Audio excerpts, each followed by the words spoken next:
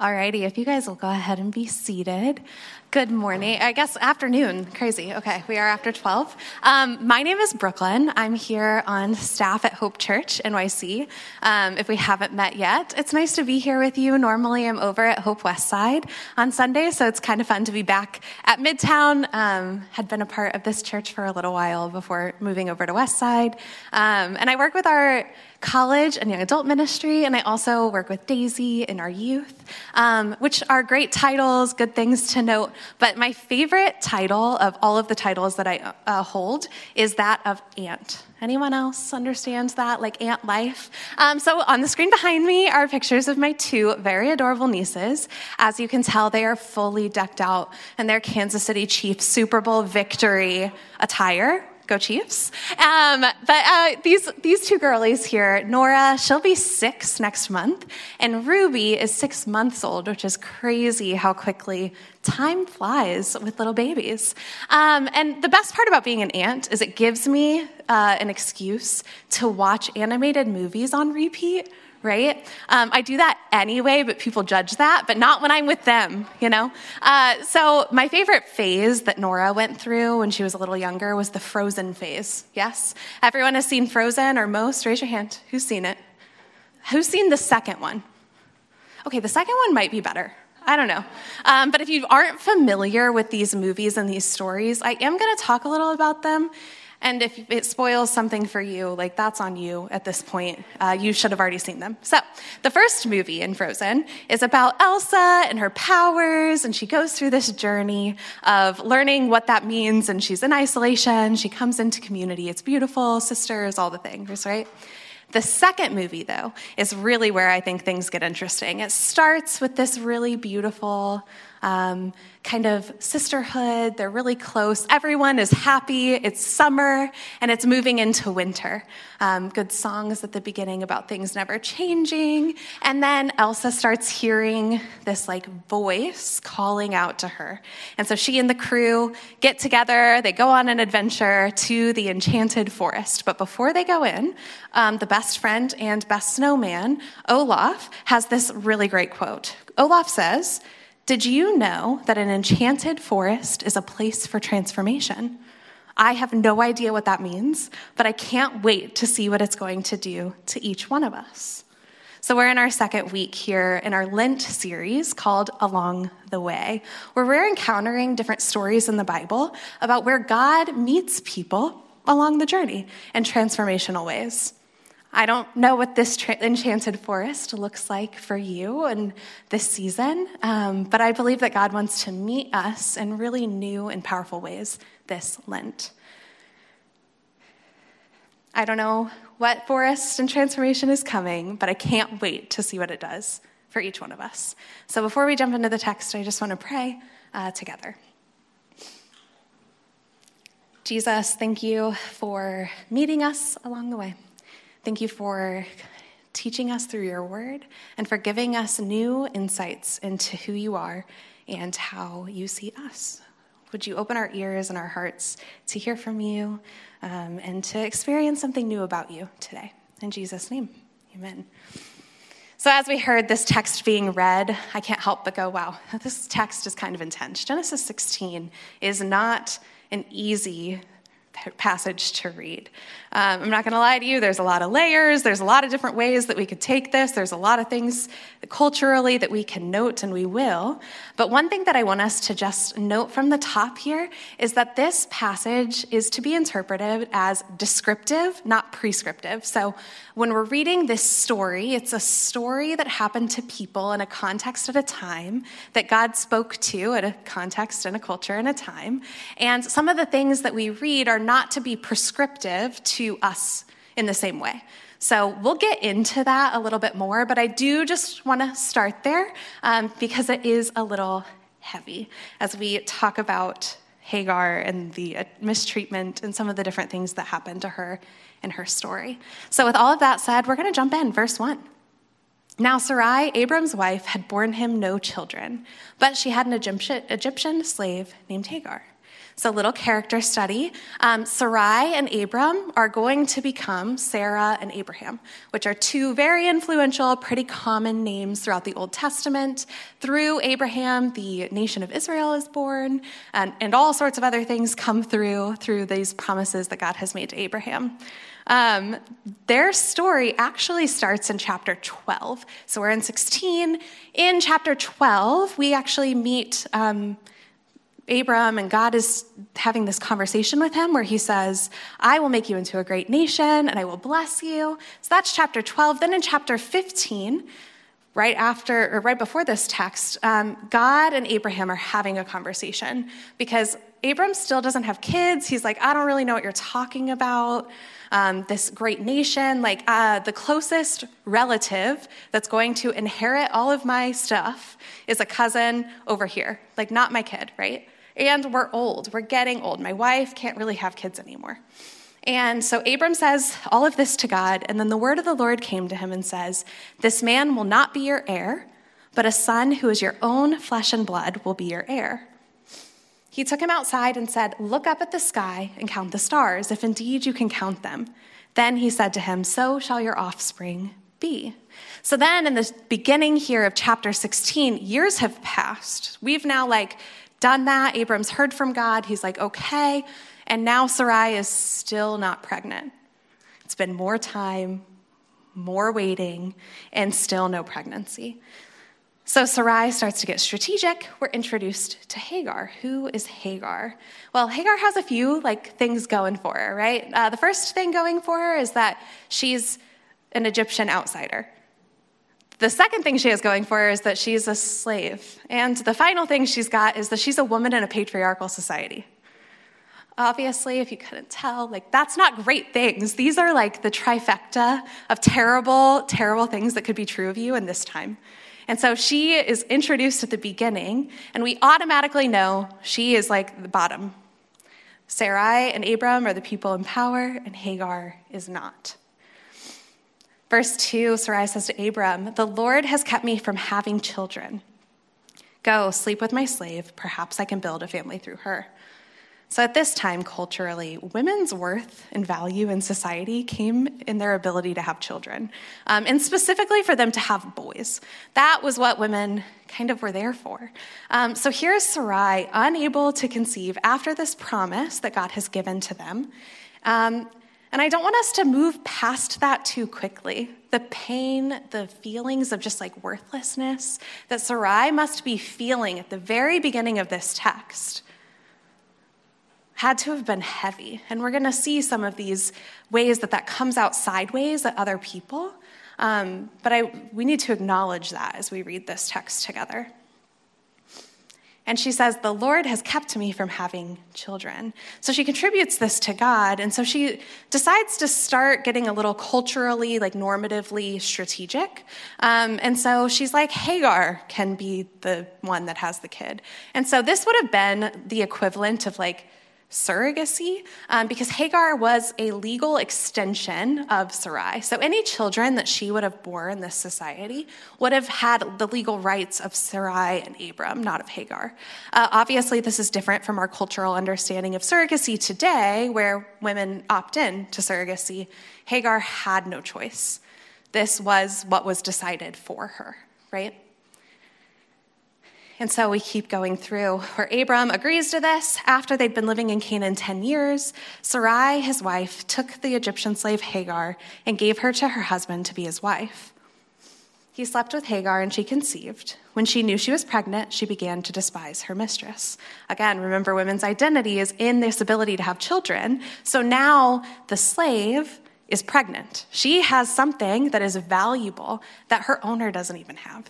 So I would imagine that would rise up in her some sort of okay, maybe I do have more value than you've said this whole time. I have something you want. And I would imagine that house was not super pleasant all of the time because of that. Again, Sarai is in a pain spot. This is something that she has wanted so desperately for so long. And now this lady has it. And it's still kind of hers, but it's different, right? So the tensions had to have been high. We know they are because we keep reading that Sarai says to Abram, you are responsible for the wrong I am suffering. I put my slave in your arms, and now that she knows she is pregnant, she despises me. May the Lord judge between you and me. Your slave is in your hands, Abram said. Do with her whatever you think best. Then Sarai mistreated Hagar, so she fled from her.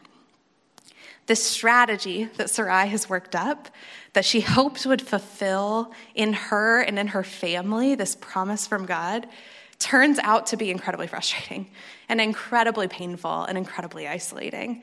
And so she's angry and likely hurting, and so she starts lashing out so much to the point that Hagar feels her only choice is to leave.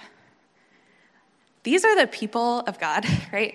Abraham and Sarah are the mother and father of the coming nations, and their story doesn't always include these picture-perfect moments that we think maybe they should because they're these key figures of our faith. In fact, just a few chapters before this, we saw them flee into Egypt, and Abraham tells Sarah, hey, we're going to pretend we're not married, tell them you're my sister instead, and hopefully we don't get killed. So what does Pharaoh do? He takes Sarah to be his wife, which is so weird and so messed up. There's so many layers in that story. And God has to rescue them out of Egypt.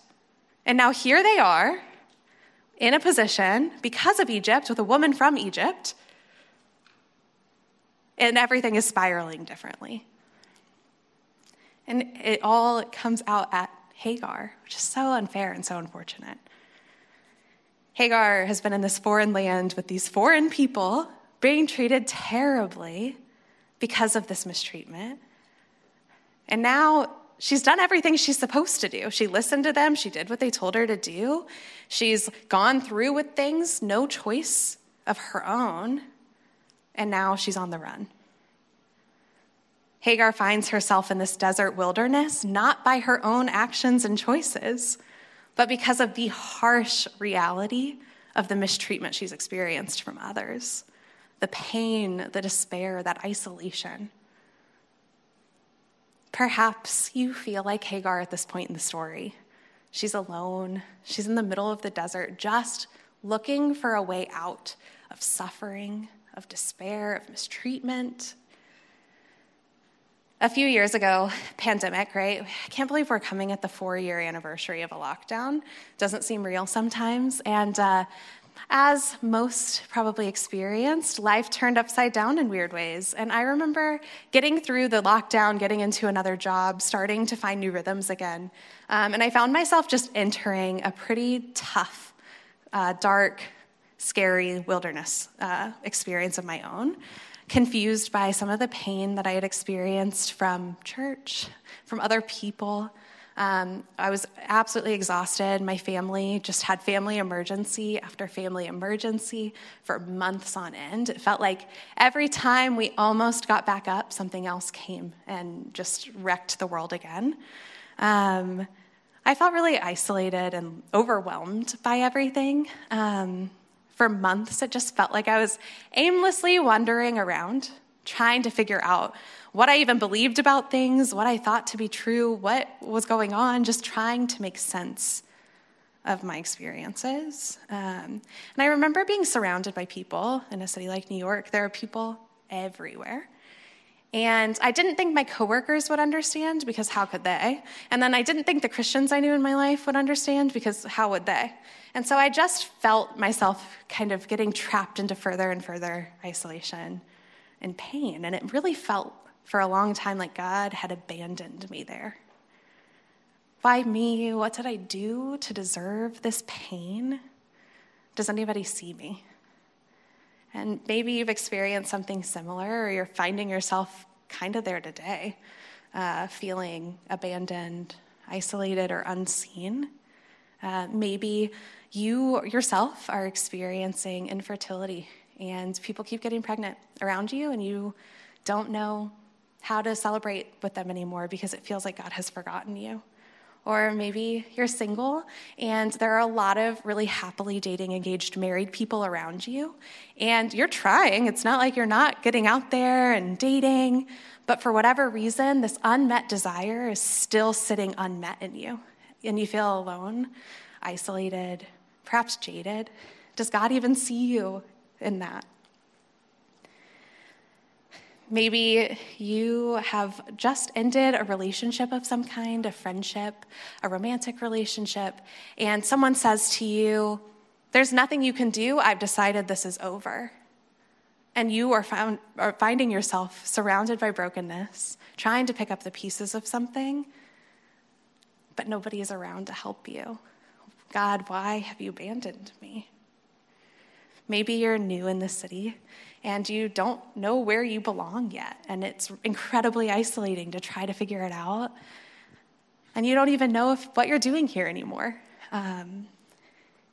You're alone. Maybe you feel confused about where you should be. Does anyone even see me?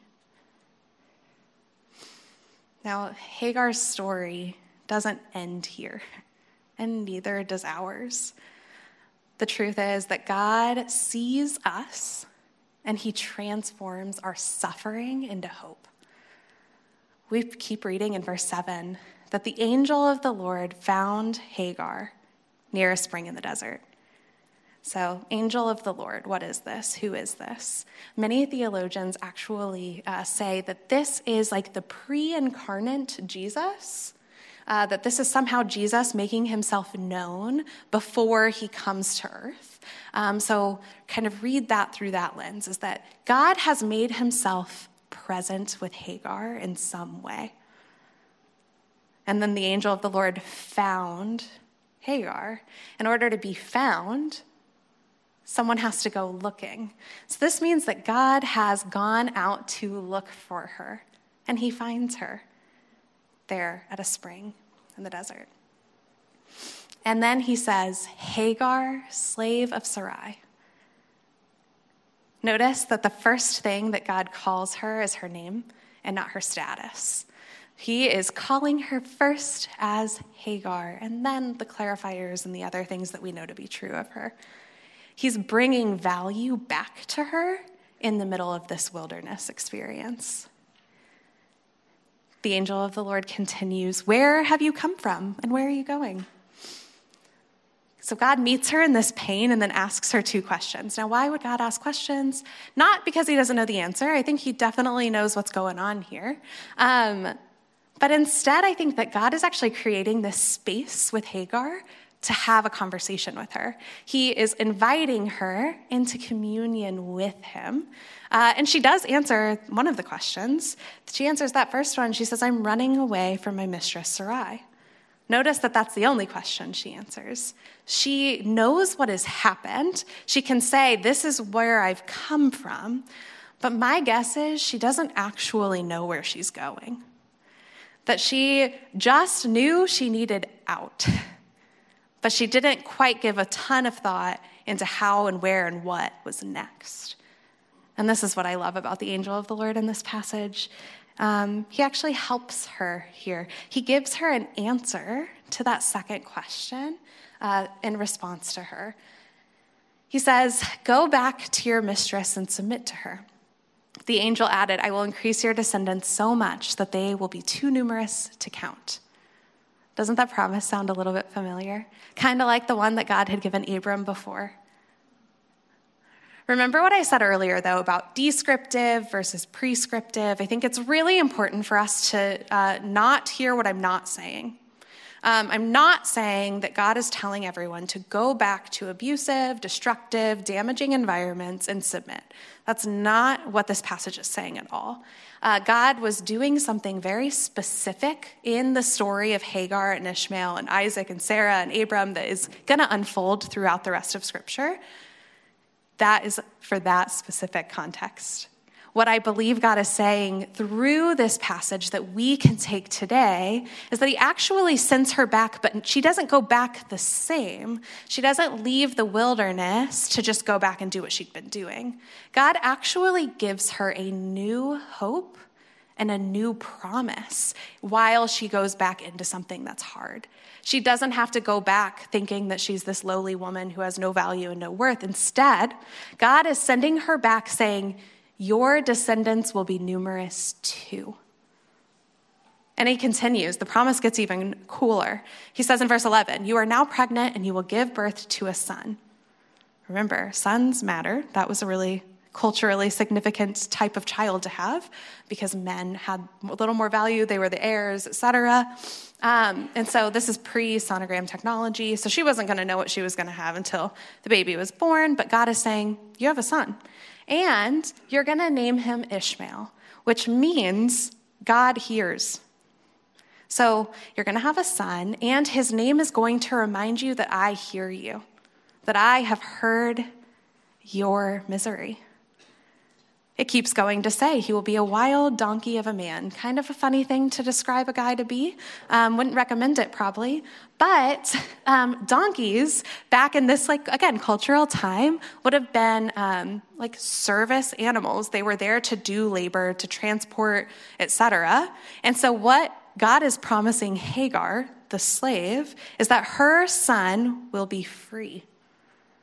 Imagine hearing those words as a slave woman in this context. Your son, his name means I hear you, and he's not going to be enslaved. In fact, it keeps talking about kind of his relationship to others. His hands will be against everyone, and everyone's hand against him. He will live in hostility toward all his brothers.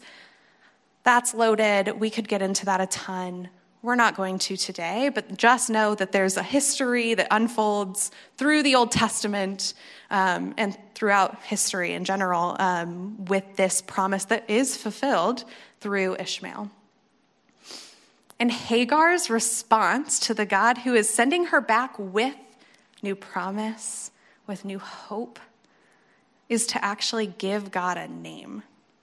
Now, giving someone a name, I don't know if anyone has nicknames in here, but I know for me, nicknames are pretty personal. It means that someone knows me enough and has come up with something that they're going to call me, something that is fun with us, or again, just this shows an intimacy or a knowledge of us, of me.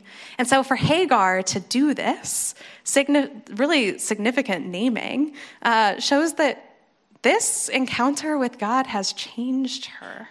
That there's something about what has happened here that she's not going to forget, right? And she calls him, in verse 13, you are the God who sees me. For she said, I have now seen the one who sees me. The God who sees her in the wilderness, who gives her new hope, who transforms suffering to a new promise and a new future. Despair transformed to hope. And Hagar goes back. I can't imagine what that would have been like, so we're going to guess a little.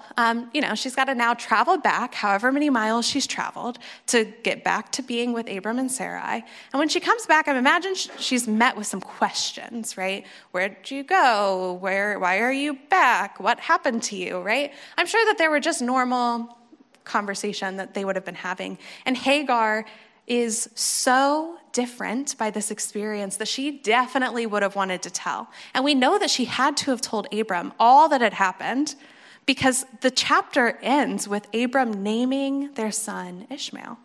How else was he going to know to name the kid Ishmael? That was a message from God to Hagar that then she would have given to Abram, and he listened.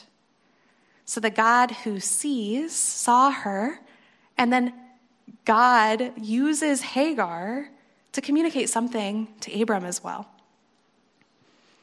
You see, when people meet God and have their despair transformed into hope, they can't keep quiet about it. There's another story in the Bible that I really love that I think parallels this one really nicely.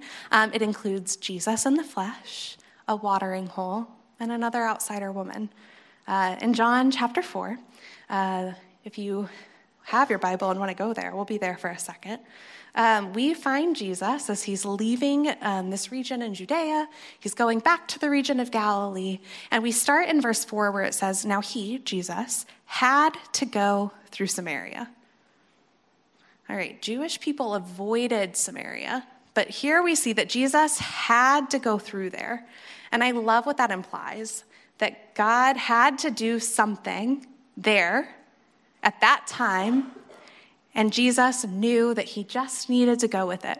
And so Jesus goes, Jacob's well was there, and Jesus, tired as he was from the journey, sat down by the well. It was about noon. When a Samaritan woman came to draw water, Jesus said to her, "Will you give me a drink?" His disciples had gone into the town to buy food. So Jesus is now sitting at a well alone with a woman, which is like super controversial in this time. People totally would have been talking if they had seen. And it's a Samaritan woman, so like even worse than just like regular Jewish women. And so this culturally is a little bit crazy because she's an outsider, and what's Jesus doing talking to her alone?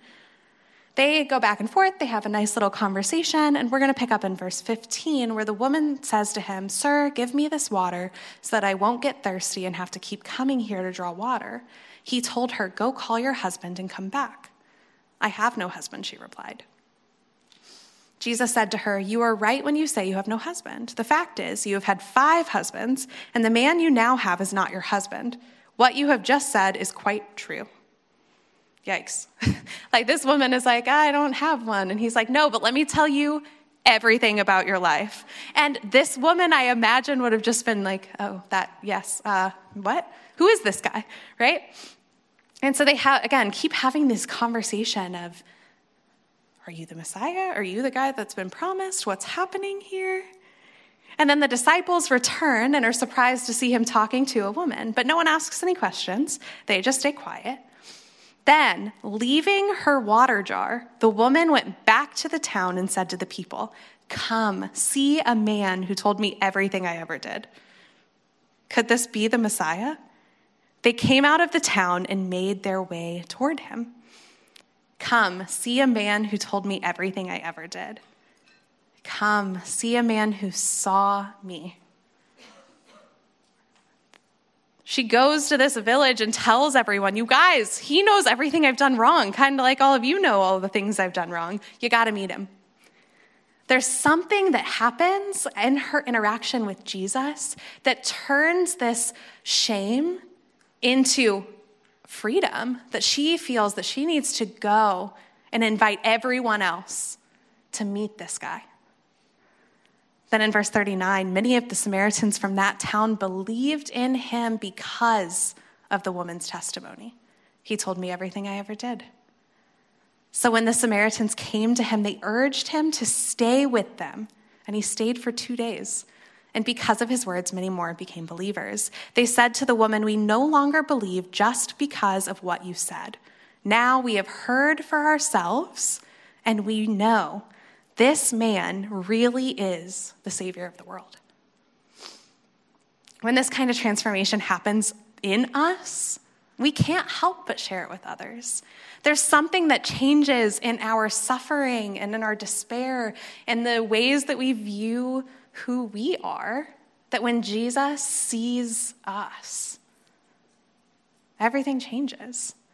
We have hope, we have freedom, and we want others to experience the same God that saw me sees you. There's enthusiasm, there's energy, there's something new that happens when Jesus interacts with these women in these ways. From the very beginning of Scripture, all the way in Genesis, through all the way to the end, God is telling a story of people who are seen by him. Not abandoned, not forsaken. And he's giving us a new way forward through Jesus. I think some of us today need to hear that God sees you. I think it's easy sometimes, if you've grown up in church maybe, to say, yeah, God sees people. Yeah, God sees them. But no, this message is for you. God sees you. And he wants to transform your suffering into hope and a future. And this transformation is not just for you and for me alone individually. As followers of Jesus, we're called to be imitators of Christ, to replicate how Jesus interacted with people in the world in the best ways that we can, reflecting his goodness to those around us. That includes seeing people who feel unseen, marginalized, desperate, hopeless. The God of the universe is a God who sees. And that's really good news. Our city needs to know and needs to experience the God who sees our neighbors, our coworkers, our friends, are desperate for something. I think we all are. And God sees us in the middle of those pain points in our story. Injustice, despair, isolation, these are not the end of the story in Jesus' name. The hope and the promise of restoration, of redemption, of renewal, of everything, of all things, our story, the world, is because of the ultimate death and resurrection of Jesus. It's his life lived, his life poured out, and the hope that we have that he is making all things new and he will make all things new. May we be a people that's marked by our openness to truly seeing people around us and to live seen. I think you have to be seen in order to live seen. And so what does that look like for you? How might God be asking and inviting you into a deeper awareness of his presence in the middle of your suffering, in the middle of whatever it is you're going through? And how might he be inviting you to live that out to the people around you? I'll have the worship team come up as we just pray and reflect. And I'll also invite everyone, if you'll stand with me.